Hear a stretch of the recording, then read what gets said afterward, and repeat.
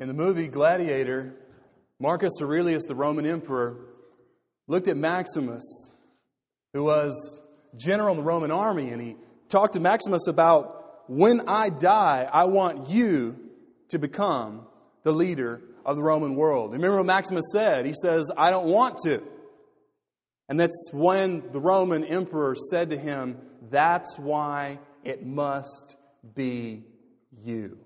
You see, leadership is not something that someone desires to do just to have control. Being a leader is not someone who has a whip in one hand and a gun in the other, telling everyone the way that it should be. A leader is not someone who is there because they simply have a certain amount of money. But we're going to look at this morning is the question, and this is going to be really good because it's a Baptist church, and the question is, who runs the church? Everybody's still civil, so I guess I can say it again. The question today is, who runs the church? What is a leader? And if you look on your worship guide, we have a definition there. This is the main thrust of today's text from Ephesians chapter 4, verses 7 through 16. And here it is. Let's read this together, actually. Got it? Here we go. God gave leaders to lead the church, and leadership requires spiritual maturity. Now, if we were to open up this as a dialogue and kind of set up some microphones and I ask the questions, how many of you guys have come out of a bad church experience? We would probably be here till late at night. A lot of times people, they hear the gospel and they're like, man, I know that I need God in my life. I messed up. Jesus is Lord. I need to be saved. So they begin to get involved in a local church. And what they find out a few months later is that not everyone in church is about what Jesus said the main thing actually is. And you take this guy who's never really read his Bible, and he gets saved and he comes to church and then he begins to see this drama take place. You guys know what I'm talking about with church drama? He sees this group over here and they're in their huddle. You're like, okay, take over the church on 3, break! You've been there? And then you've got all these factions that are working against each other. And it's really like kindergarten on steroids with Bibles that nobody ever reads. And then what happens is you get this, you get things called committees. I'm serious. And you get people on committees. And by the way, you will not find that anywhere in the text of Scripture.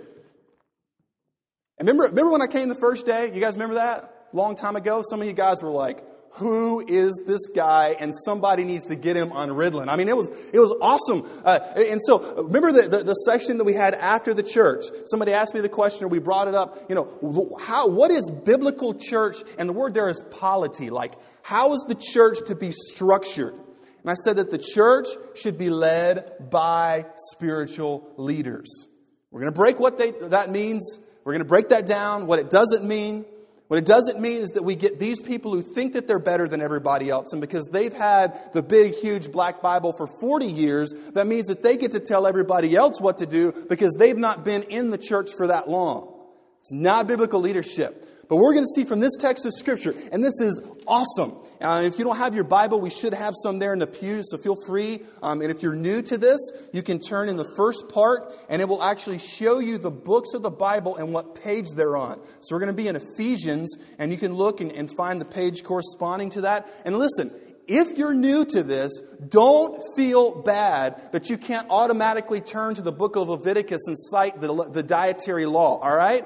This is where we're all coming at different stages to learn the same thing, and that Jesus is Lord. Can we agree on that? All right, that's the main thing. Jesus is all about it. We're all about Jesus, and we're at different levels, and that's totally fine, given one exception.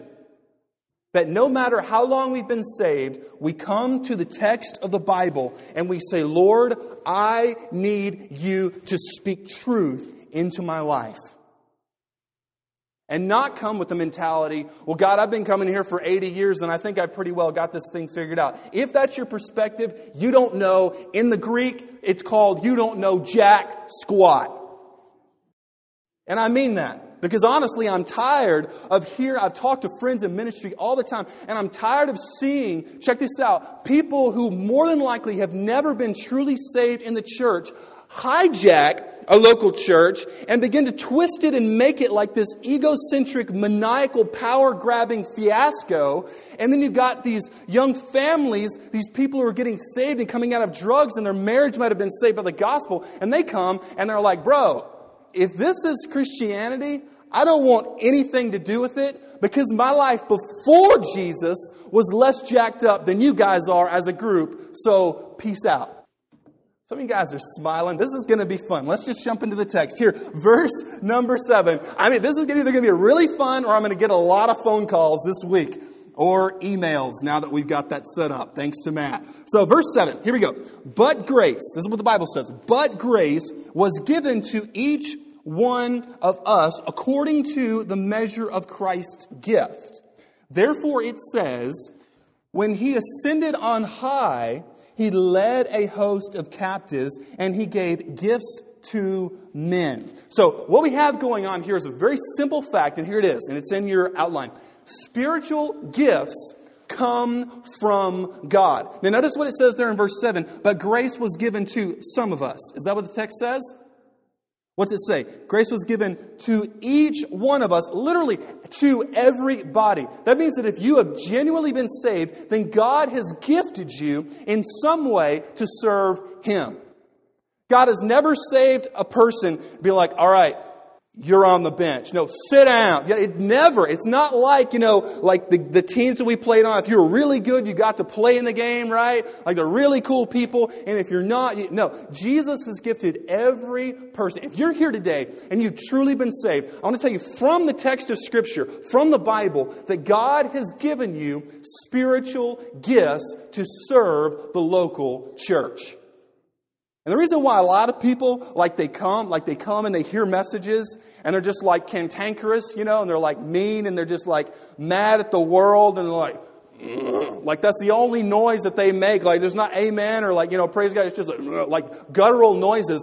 The reason why it's very possible that some people get so little joy in their life, it's probably because, there's multi-factors here, it's probably because they've never actually stepped out and begun to serve the Lord.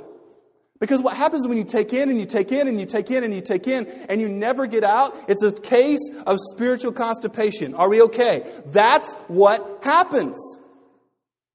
And in order to be filled with joy, get involved in serving. If you're like, dude, I don't know, Jeff, I just said, dude, y'all okay? It's like, Jeff, I do not know what my spiritual gift is. Come talk to some of us. We can give you ways that you can serve the Lord. Let's say, you guys ever heard that? It's more blessed to give than it is to receive, right? And our kids and our students are like, no way, dude. I think I'm getting an Xbox because I opened it. My mom doesn't see. That's going to be awesome. But seriously, when you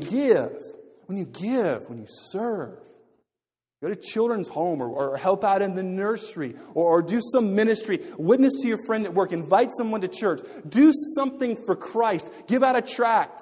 It is something that you can't really explain, which is, if we were to go back to chapter 3, I think that's what it talks about when it's a peace that surpasses, right, like all understanding, that when we serve Christ, He gives us joy. So not only are spiritual gifts from God, but there in verse 8 and 8 through 10, we see that spiritual victory is from God. Now notice this quote there in verse 8. When He ascended on high, He led a host of captives and He gave gifts to men. This is actually a quote from Psalm chapter 68, verse 18. Now, the Apostle Paul is saying that this is about Jesus. All right, so if He led away captives, then who would the captives be? If you don't jot this down, this is another reference that will help. Judges chapter 5, verse 12 in the Old Testament. And here's what the text says. Awake, awake, Deborah. Awake, awake, break out in a song. Arise, Barak, lead away your captives O son of Abinoam. But you're like, Jeff, that has got to be the strangest verse in the Bible. Well, notice the phrase there, lead away your captives. What had happened here is that Barak was the leader of the armies of Israel. But he was too afraid to go into battle. And I can't, like in heaven, you think about these people you can meet. Like, how cool would it be to meet Deborah? This is what the commander of the armies of Israel said. He said, Deborah, I won't go unless you go with me. Like, how awesome of a Xena warrior biblical princess do you have to be for the commander to be like, we're going to face this army and I'm only going to go if you're with me. Like, I could just imagine Deborah's kids telling all the other kids, my mom can whip your dad. I mean, can you imagine? She was awesome. And God used a lady in a warrior-esque princess type of role to bring victory to Israel. I mean, can you imagine her husband? You could pick a fight with any man in town. Say that to my wife's face, and she could kill them all, And so this is an incredible picture that when she led away captives, it meant that she was a victorious warrior-esque. Say, okay, well, Jeff, how does that relate to Christ? When it says that he led away captives, this is an incredible insight from the Scripture. It's talking about him leading away captive demonic forces. Colossians chapter 2, verse 15 says, and Jesus, he disarmed the rulers and authorities and put them to open shame by triumphing over them in him. Ephesians chapter 2, verse 2 talks about the prince of the power of the air. Ephesians chapter 6, which we'll get to in several months, says, for we do not wrestle against flesh and blood, but against the rulers, against the authorities, against the cosmic powers over this present darkness, against spiritual forces of evil in the heavenly places. Now, I just want to give you guys a little precursor here. In our series, when we get to Ephesians chapter 6, we're actually going to talk on Sunday morning about demonic possession, about demonization, when people are affected by demons. And there's going to be some stuff that I have actually... Anyway, I don't want to give you too much preview. It's going to be awesome, not for the whoa factor, but the factor, listen, that Jesus Christ, through his death on the cross and through rising again from the dead, he defeated every evil power that can be imagined. Isn't that awesome? We serve Christ, and some of you are like, okay, Jeff, that's a little bit sci-fi-ish. Maybe David might talk about it next week, but we are all, as it's been called, children of the Enlightenment, meaning that we look at things from a very logical, scientific worldview, and there are things that happen in the world, in areas of the world, that are literally dedicated to Satan, places like Haiti, or certain areas in India, to where the Hindus believe that idol right there is not a representation of the demonic spirit, but the demonic spirit lives in the idol. There are places around the world that are steeped in demon worship, in Satan worship. And what happens is that when people give that type of control to ungodly spiritual forces, this is what happens. This is hard for us as Westerners to understand. Satan has this presence there that only can be broken through the gospel. I got to move on because I'll begin to preach on that. The point here very clearly is that spiritual victory comes from Christ. You could be here to say, Jeff, I've never been tempted to sacrifice my neighbor's dog. Just maybe the cat, but Jeff, that's never been something that I've struggled with. I've never thought, okay, am I going to go to church or am I going to find the local chapter of the Church of Satan? That's never been a struggle for me. Never. But here's where a lot of us get tied up. We get hung up by things that are like leeches in our life. Habits that we know that don't glorify Christ. Have you asked God to deliver you from that habit? Spiritual victory comes from Christ. And what Satan will do is he will try to beat you down because of that habit and tell you because of this, you don't deserve the love of Christ. And you know what our answer is in response? You're exactly right. Because even if I never took another whatever it may be, even if I never did this or never did that, for the rest of my life, I am still a sinner, and it's only because of the grace of God. So Satan, you're right that I'm a sinner and I don't deserve God's love and his mercy. But because he is love, he chose to love me anyway. That's the gospel. So notice there in verse 9, it's talking about the ascension. Here's what's going on in verse 9. It says, and in saying he ascended, what does it mean? but that he also descended into the lower regions of the earth. All right? Here's what's happening. The incarnation, that's a big word for God sent his Son to come in human flesh. Jesus came into the world as a person. Not as a spirit form, but as a person. Have you ever thought about where you'd like to go visit? Take a vacation? Like places around the world, like, I don't know, somebody's like, I want to go to London. You know, some of the shoppers are like, well, I want to go to New York City. Some people are like, I want to go to Long Beach, California, or Melbourne Beach, Florida, or I want to go to Europe. I want to go to Norway, right, and see the fjords and see the beauty there. And some of the hunters are like, I want to go to Alaska and kill something really big that could kill me in return. You know, and we think about all of these places we'd like to go. You know, places like Ferrum, Virginia, and the height of culture, Endicott. You know, I mean, you're like places, man, I want to go visit. I want to go there. I want to be a part of that because it is going to be awesome. I want to go to Hawaii. I want to go wherever it may be. Like, think of those places in your mind. You're like, man, that would be so awesome. And you think of other places, like, I don't know if there's anybody in here who would say, you know, Jeff, me and my wife, kids were thinking about for our summer vacation going over to Waziristan, you know, the border region between Afghanistan and Pakistan, where, you know, the Al-Qaeda and things of that, you know, groups like that. We thought we'd just go over there and hang out, you know, maybe get a little training or something like that, and, you know, talk about our feelings and see if we could get a support group going on, maybe drink a few lemonades. You're like, no. I don't know if very many people would say, you know what, right now I want to go to Juarez, Mexico. Drive-bys, I just love the sound of it. Kind of helps you go to sleep at night. I don't know if anybody would say, you know what, for this spring break, I'm going to Chernobyl, Ukraine, baby. That nuclear meltdown, we're going to go, and it's going to be really cool. I want to go to Haiti. I've never had cholera, and I think that would be awesome. I want to just go there and hang out, not the help. I just want to go. And there's awkward silence in the room right now. What's the difference? The first class of places promises things that we see as enjoyable. The other class of places basically promises death and disease.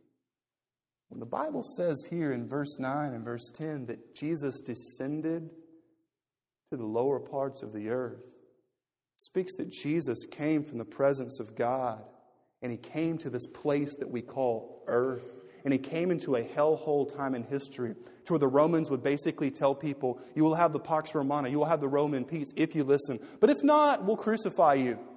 We'll strip you naked and we'll rip the skin off of your body and nail you up on crosses and let basically crows peck you to death. And we're going to leave you up there and we won't even bury you. Your bodies will line the highway if you're a bad person. He came into that.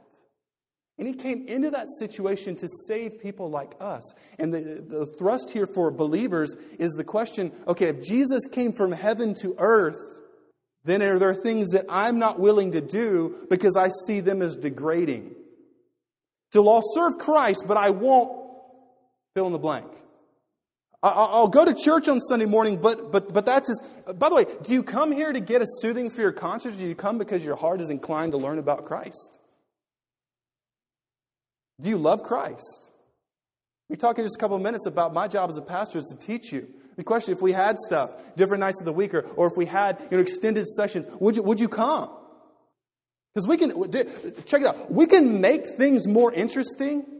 Yeah, I could use props every week. We could have like flash and bang show. But if your heart is not inclined towards Christ, if this is just a cultural thing that you do because you do that because your grandfather did that, your great-grandfather did that, and because, when he made the moonshine, all of that comes together. No matter what it is, do you come to church because you love Christ, or you come just because you come?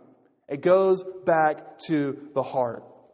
You see also there in verse 9, it talks about he descended, right, like he came, and then he ascended. He went back to heaven. So the illustration of Jesus coming to this earth ought to motivate those of us who claim to follow him and asking ourselves the question, if Jesus came from heaven to earth and he humbled himself, then are there areas in my life that I'm not prepared to go for the name of Jesus? And the ascension proves God's power there in your notes. It proves God's power. And the fact that Jesus could come and live like on this earth, He lived. And by the way, what happened between the years of Jesus' 12th birthday and His 30th when He began His ministry? Here's what happened. He experienced the whole of the human experience. He grew up with brothers and sisters. Can I get a witness in the house? Older brothers and sisters, you've got those younger ones, and it's like their express purpose in life is to make you lose your sanity. They just keep on and keep on and keep on. Jesus had little brothers and sisters, and yet He was without sin. Like, can you imagine, by the way, being Jesus' brother, half brother or sister, and like Mary and Joseph saying, I wish you'd just be more like Jesus. Come on, like it would be very difficult to do. But Jesus grew up and he worked with His hands, no power tools. He worked with His hands as the job of a carpenter. He sweated. Jesus felt pain. He went through the way that the human body develops from 18 to 30. He went through all of that. God choosing to subject Himself to the human experience. Isn't that an amazing thing? But what I think, looking back on my life, my immaturity, me saying, God, well, I'll follow you in this area, but as for that, I won't go there. I can't do that. And by the way, whenever God brings something into your mind to say you could serve for Him, and the thought comes to your mind, like, dude, Jeff, I can't do that. Guess what? That's the first step. That's the first step. Because if you serve Christ out of your own ability, you will burn out. You will burn out. You will toast out. It'll be like, call the fire department. You will burn out. Because you and I only have a certain amount of like emotional, physical, mental energy. But when we yield our lives to Christ and we say, man, if He ascended, man, that means that He descended. If He descended, He loves me. And not only did He love me, but He had the love that had the power to conquer the grave so that He could ascend back to heaven. And He's there today. It's an awesome, awesome, awesome thing. Jeremiah chapter 23, verse 24, building off of this phrase there at the end of verse 10. Check it out. He who descended is the one who also ascended far above the heavens that He might fill all things. Jeremiah 23:24 says, can a man hide himself in secret places so that I cannot see him, declares the Lord? Whoa. You guys catch that?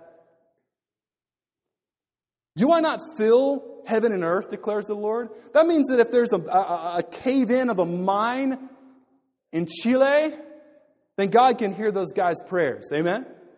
That's pretty awesome. And if the guy is up in go back to old school music, in a rocket ship, like he's in a spaceship, like outside of, like 5% of you guys caught that. I go back further, right? Bob Wills? All right, cool. So, like, they're outside the orbit of the earth, and God could hear somebody on a space station, and they could get saved there. Isn't that an amazing thing? That God can see into the secret prisons of China and Iran and North Korea to where Christians are being tortured.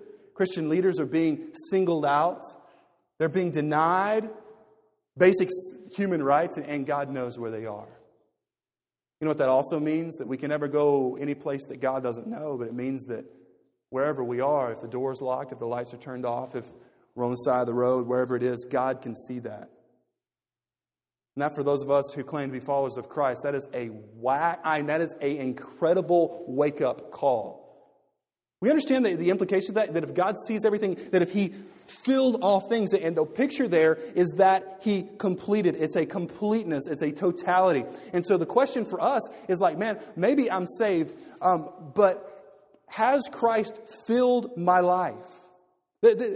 Take the preacher part out of it. Jeff Robinson, has Christ filled my life? Are there areas in our lives that do not correspond, that are at a disconnect with the gospel? All right, so now we go to verse number 12. And here's what really breaks down to answer the question, who runs the church? Here it is.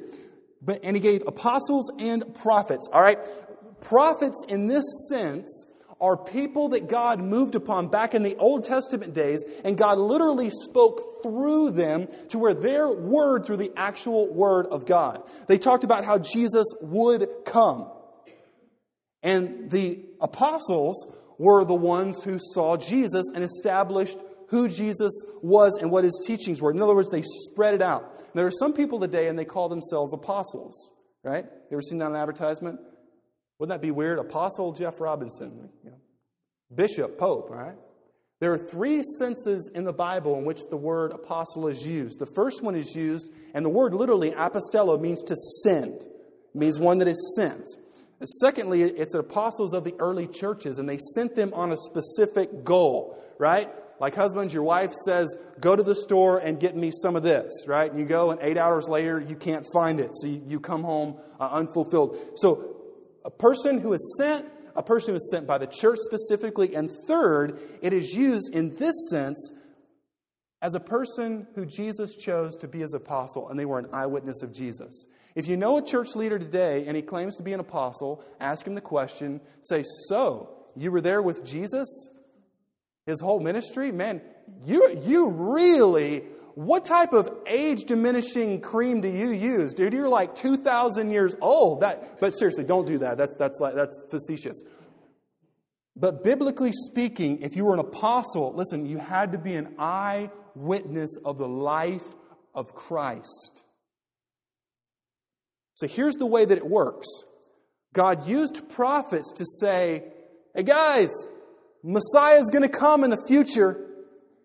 Jesus the Messiah, the chosen one, he came, and then the apostles are like, it's him! It's him! And then today we have something there in verse 11 called evangelists and shepherd teachers or pastors.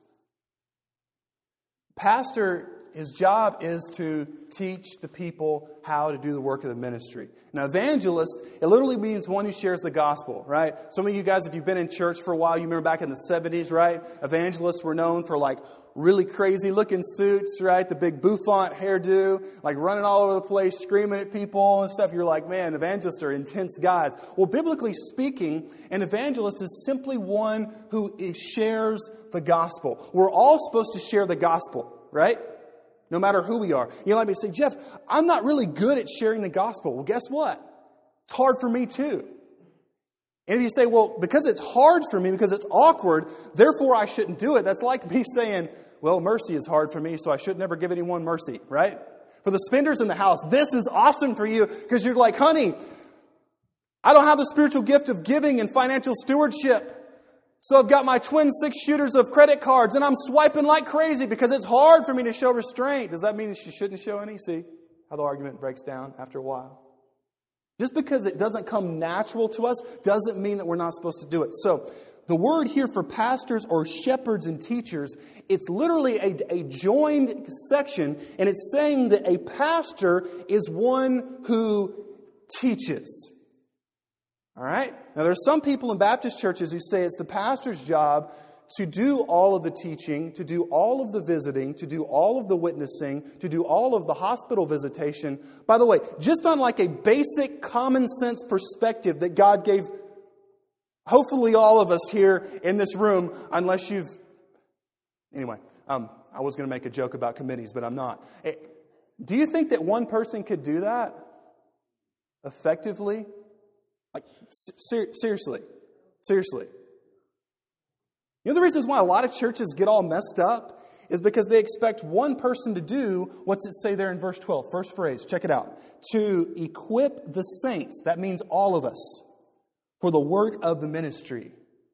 To equip means to prepare, means to get you ready, means to go to practice, to come out, to be trained like a soldier, like a football player, like a musician, to be ready to do what you need to do. And so if it's my job to teach you guys how to do that, this is the really cool part, because all of us can do what I can't do by myself.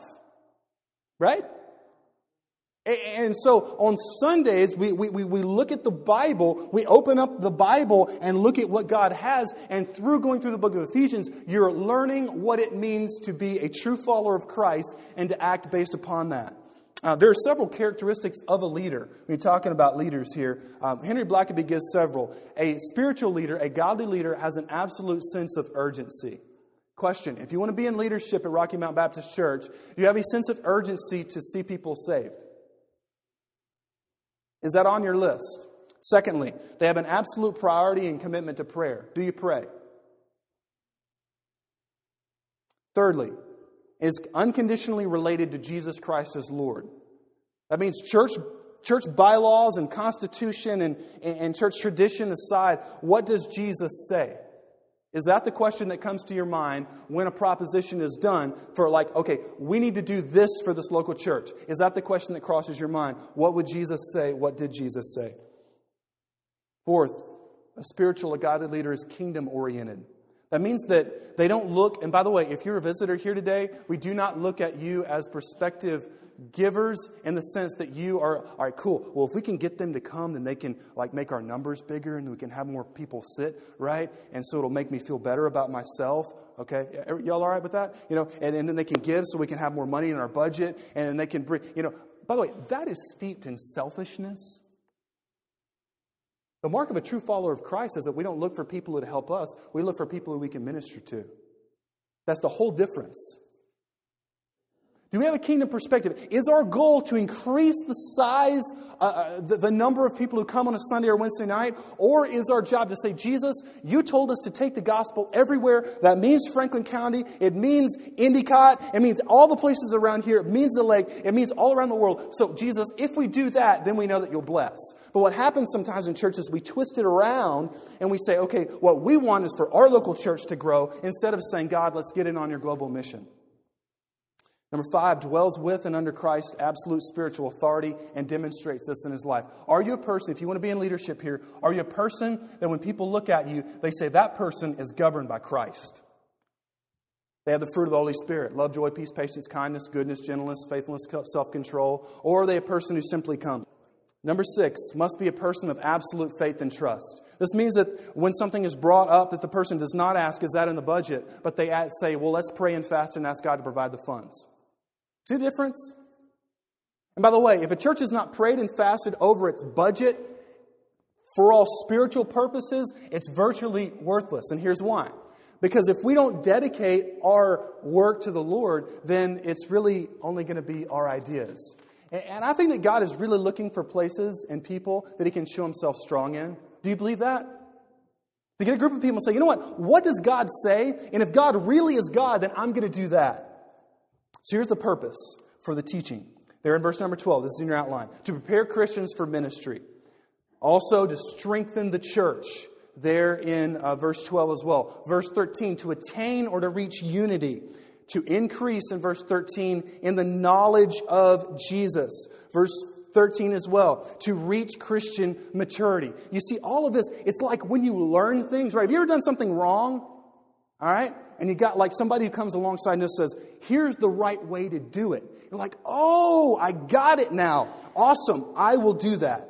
And by the way, the word there in verse 13 for mature manhood, a lot of us guys, we're not really sure what a man is. Here it is in a word. This is biblical. Manhood in a word is responsibility. Amen? Responsibility. Say, God, you may be responsible for my family. Let me be responsible for that. Doesn't mean, it has nothing to do with how much you can bench press or how good you can fight or how much money you make, but am I a person who's responsible? Then if we jump over to verse number 14, the result there in verse 14, if we hear the teaching of God's Word, is that we will no longer be children. All right? You know what a lot of people told me when I came to Rocky Mount Baptist? Seriously, yeah, you guys think it's great. They said, don't make the old people mad. What advice would you give me? Seriously, dude, don't make the old people mad. You know, it was like, if you make the old people mad, like, going to be going into the parsonage one night, and I'm like, whoa, that's a laser dot scope, get like blown away by the WMU. I was like, what does that mean? You know what happens a lot of times? People, like some are like, did he just talk about getting assassinated? Yeah. What happens a lot of times is people like, they think that age equals spiritual maturity. You know what? It doesn't. And I'm glad to be full of a church where when I talk to many of our older people, they say, we want to reach younger people. You know what that shows? That shows a commitment to the gospel. Remember like the guy who told me a couple months ago? He said, well, how's it going? I said, man, it's going really good. And he says, what's a Baptist church? Give it a couple of weeks. Guess what? By the power of the Holy Spirit, by the power of Christ, we're proving them wrong. Seriously, let's break out of the mold. Like, well, you've got your honeymoon period where you like them and they like you, and after that, man, you better put on the mitts and watch for some elbows. And that is just crazy to understand, man. When I get saved, it's not about me anymore. And then in verse 14, here's what's going to happen. You're not going to be carried about and tossed to and fro by every wind of doctrine, by human cunning, by people trying to trick you into what is not true, and by craftiness and deceitful schemes. Rather, in verse 15, speaking the truth in love. And the nature of truth and the revelation of truth is that it is with reality, and we speak it in love. We're to grow in every way into Him who is the head, into Christ. And you say, man, Jeff, that means, there in your outline, we're supposed to be no longer children, no longer unstable, no longer gullible. And by the way, if you're one of those people, and it's been said before that hurt people, if you've been deeply hurt in your life, you're probably more likely to ask questions like, well, has the preacher called, have the deacons been by? We're going to try to do ministry as best we can. But we should on Wednesday night. You realize the stack of visitors cards that we have? Like the people who have come to see us. That's not even counting people who are sick and people who are lost. It's just incredible what God has done. So we're trying to do the best job that we can. But if you've been hurt in your life, I just encourage you to give your heart to Christ in this way. Say, Jeff, man, it seems like when I don't get a lot of attention that I'm not important. Listen, if you gain your self-worth by how many phone calls you get from me or anybody here at this church, you're going to be disappointed because guess what? I'm going to let you down. I'm not going to try. That's why the book of Hebrews said to keep your eyes fixed upon Jesus, who is the what? The author and finisher of our faith. You see, when we look at Jesus, we're never going to be let down. That's why finally in verse 16, from whom the whole body joined and held together by every joint with which it is equipped, when each part is working properly, makes the body grow so that it builds itself up. What's the last word? In love. It's all about the loving spiritual leadership. If you're here today, Jeff, and you're like, man, Jeff, I'm not even saved, bro. I don't even know where I would. If I died right now, I probably wouldn't go to heaven. And then some of you are like a little bit more honest. You're like, man, I would probably go to hell. I don't know where I would go if I died today. Well, the reason why we even open up the Bible to begin with is because God sent His Son Jesus into the world, and Jesus paid the penalty for our sins. And if you right now, today, place your faith and trust in Him, and you turn from your sins, He will forgive you, He'll give you a new heart, and He will change your life.